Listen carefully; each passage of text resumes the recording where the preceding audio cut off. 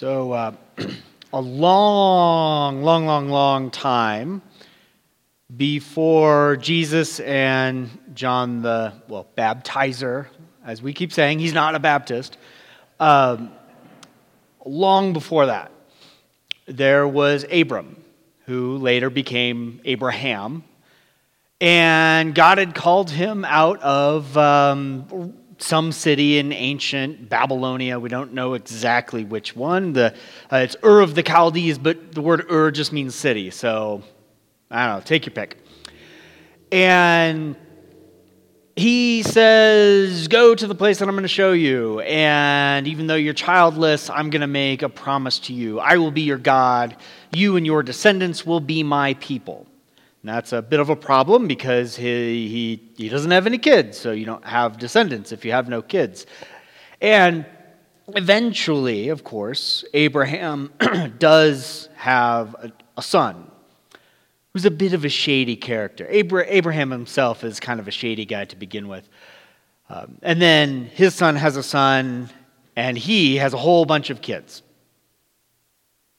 And then over time, the sons of Abraham's grandson, who becomes named Israel, find themselves in Egypt because of famine and all of that good stuff. And so they spend many generations in Egypt. And that whole time, there's this lingering question of, okay, yeah, but what about the thing with Abraham? This creator God promised that he would be their God, and they would be his people, and he's got land for them. And in the ancient world, land was everything. And yet they're in Egypt. And so they spend some time in Egypt, and then a little more time in Egypt, and then a little more time in Egypt. And then eventually there's some kind of political upheaval, like maybe a new Pharaoh dynasty or something like that. Theories abound. But they enslaved these Hebrew people, the Hebrews being the descendants of Abraham. And they lived as slaves for a while. And again, there's this lingering question of, what about that whole Abraham thing? I think if you're specifically named as the people of the Creator God, you probably shouldn't be slaves. And so eventually, and why God waits for these kinds of things will continue to remain a mystery to all of us. He sends a guy named Moses. And God's plan is that through this first of the great Hebrew prophets, Moses, he will lead these people out of slavery in Egypt. So he gives this Moses a special charge, and Moses finds himself in the court of Pharaoh, and says, let my people go. And Pharaoh says, absolutely not. It's a little more complicated than that. But he says, no. These slaves are useful and valuable. Now, they get into basically what amounts to a big fight between this God of Abraham, Isaac, and Jacob, and the gods and other deity-type elements of Egypt. And this becomes known as the 10 demonstrations or the 10 plagues of Egypt. The darkness and the frogs and the Nile turning into blood and the boils and all that kind of stuff. None of that really works. Some of it works briefly. But Pharaoh is obstinate. Until the final demonstration of power when God decides to basically hit right. He finds that pain point. That single point that you just have to hit there, and he knows that Egypt will budge. In this case, it's the firstborn son. And that's a big deal if you're Pharaoh because you're supposed to be God on earth, which means he's going after the son of a god. And God gives a special charge to Moses and then the rest of the Hebrews. Okay, this night is different from all other nights. And he gives them a bunch of kind of like ways to prepare themselves. Like, you're going to prepare bread for the journey. Don't even bother with the yeast. Don't take the time to let it rise. And in fact, get all the yeast out of your house. And at some point, we start asking, wait, are we still talking about yeast? Or is this like a metaphor for sin in our lives? Ding, ding, ding. Anyway. And take a lamb, an unblemished lamb, a perfect lamb. You're going to raise it yourself, and eventually you will slaughter it in a certain way. You will cook it in a certain way, and you will take the blood, and you will mark it on the doorposts in your house. And that blood will mark you as God's own.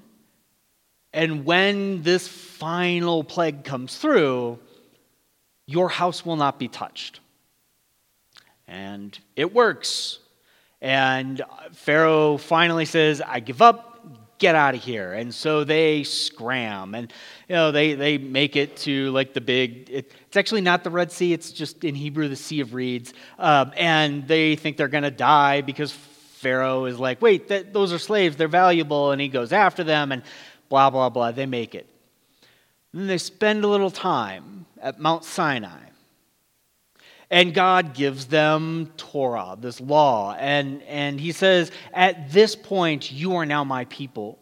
This is how they will know. This is how you mark yourselves as separate, by following these laws. And he essentially founds Israel. They make it to the promised land. And their history from then on is really complicated. Because sometimes they follow God's law, plenty of other times they go off and get all mixed up in the Gentile tribes that live around them. And when I say that, I don't mean they come to the realization that pork is amazing and they decide to eat that. That's not what I mean. I mean, they get into worshiping the Canaanite gods, which include things like ritual child sacrifice, forced temple prostitution. Like, one of the reasons why God says, don't go worshiping any of these other gods, is that by definition, worshiping them violates what it means to be human. Don't do that. And so the rest of their history, you can read about it in like First and Second Kings and all of that, and First and Second Chronicles. It's complicated. And eventually they go so far south, metaphorically, that God sends them into exile. They lose the land that they were promised. And in the year 586 BC, the Babylonians come in and wipe them out. Now, interestingly enough, their, we'll say culture, but it's more than that, endures. And that's kind of remarkable from like a historical, social perspective, because they're the only ones. You can walk down the street and encounter somebody who is connected to these people historically, genealogically, and spiritually. The Jewish people. Some in Albuquerque, if you go to New York, lots. It just kind of depends. You don't encounter people who have that connection to the ancient Egyptians. I've never met a Moabite or a Sumerian or a Babylonian or anything like that. Outside of like San Francisco, but that's totally different. That's its own thing. So that raises a question. Why? Why would their people still exist? Because Israel, really Israel and Judah, like that whole area, was never that big of a deal. And the times when they prospered as a nation, so like the days of the great King David and King Solomon, occurred when the great empires to the south, which would be Egypt, and to like the north and northeast, which would be like Babylonia, Syria, Sumeria, whatever. Like Israel thrived when those great empire areas were just in shambles. So why would this, relatively speaking, small, unimportant, relatively speaking group of people endure? First off, like the obvious answer is people of faith. We would say God, duh.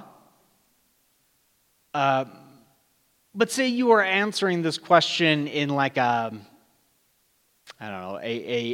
totally secular environment. And so that kind of argument wouldn't work. Well, you would point to the fact that they, better than like everybody, harnessed the power of story and history. They endured because they maintained the stories of their people, the histories of what it meant to be them. They preserved the stories of Father Abraham and his son Isaac and his son Jacob.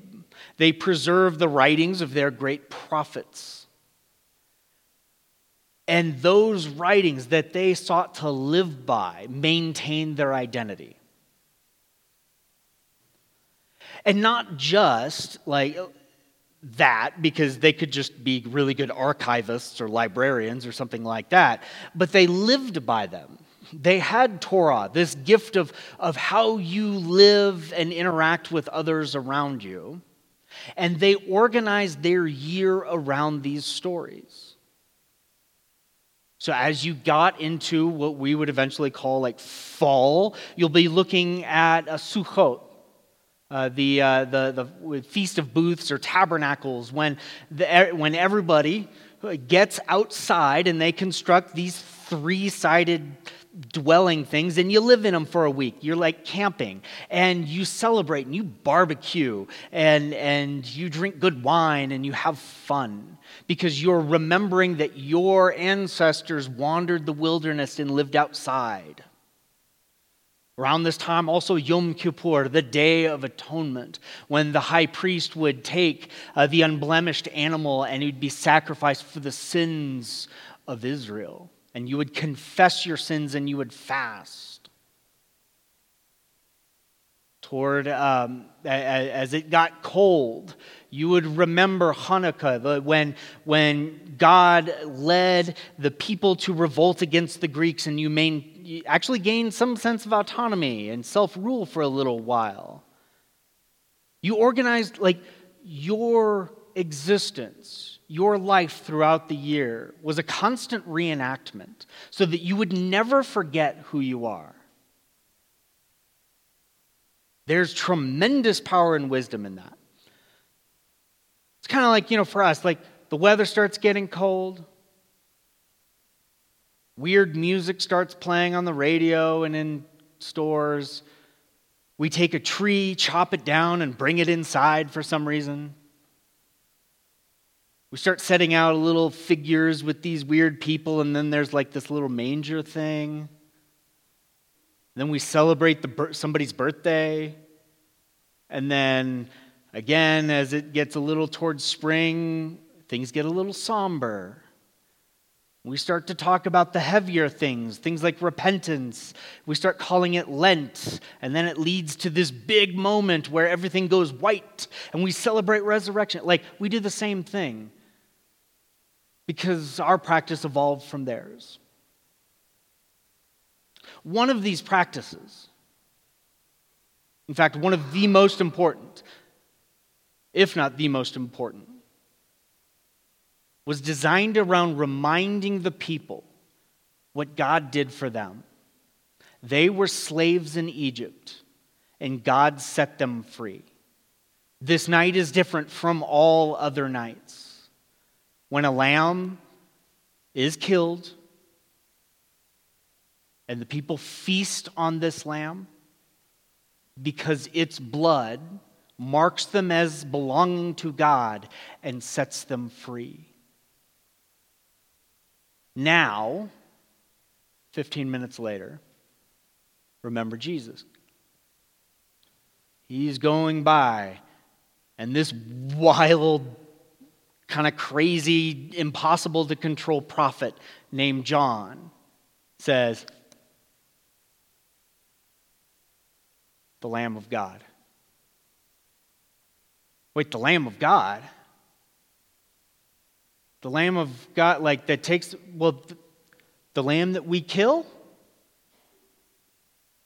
Who is this guy? Like Messiah? Messiah's not supposed to die. And then John says it again, the Lamb of God, who takes away the sin of the world. Wait, what's going on here? What does this mean? The Messiah's and Passover. Because the people at that time are still in exile. It's difficult to tell if they know it or not. We, apart from Jesus, are still in exile. The brokenness that is humanity and what we call human nature has created this, or has been this wedge that has driven us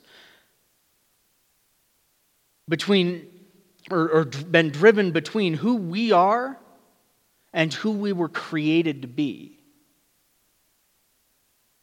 We have this separation between ourselves, between others, and ultimately between our Creator. We are slaves to ourselves. We don't live, essentially, in the land that God had promised us. I think we can all feel this in our bones. And when John sees this guy walking by, some relative of his, and suddenly goes, "The Lamb of God who takes away the sin of the world," he means God is doing something deeply, deeply connected to the ancient stories. And also something that nobody saw coming. This also means that as this guy from Nazareth is walking by while this crazy camel hair wearing preacher is dunking people in the water, he says, "The Lamb of God," he's also saying, hey, this guy is going to die so that other people can live. That is, to me, that is the most uncomfortable part about all of this. If I were to walk around and shake your hand and say, "Remember, you are going to die," I would not be invited to parties. Nobody likes that guy. But that doesn't mean it's not true. And even more disturbing is that he will do so for the sake of those around him.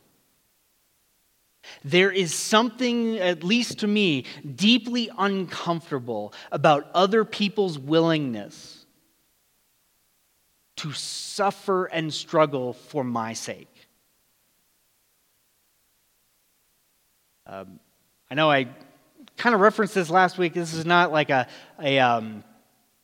set of illustrations or whatever that I like to bring up a lot, but when I got sick many years ago, and I had leukemia, and we thought I was going to die, and there was a procedure, a stem cell transplant that we were looking at. It was looking like I might have to undergo that. The insurance I had was terrible. Insert very cynical comments about health insurance industry. Blah blah blah. That is not a political statement. And it basically, we were going to be bankrupt, and there was no way we were going to pay for it. We were looking at minimum several $100,000 minimum. And a couple years later, I learned, it's not like they told me so that I would feel guilty, but I learned that my parents and some other family had actually had some very serious discussion about selling their houses. Ooh. That's deeply uncomfortable. That is, I don't like that.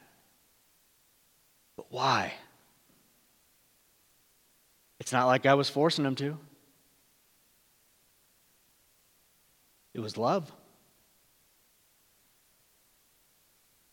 Driven by love. John the Baptizer, as this man from Nazareth walks by, saying he's finally here, connected to the old stories. His blood put on your metaphorical doorposts will mark you as one belonging to God. The sin of your lives, the sin that drives you into exile from yourselves, from those around you, and ultimately from your Creator, gone. Because this is now the Lamb of God. And why would he do that? It's because he loves you. Amen. I invite you to rise as you're able.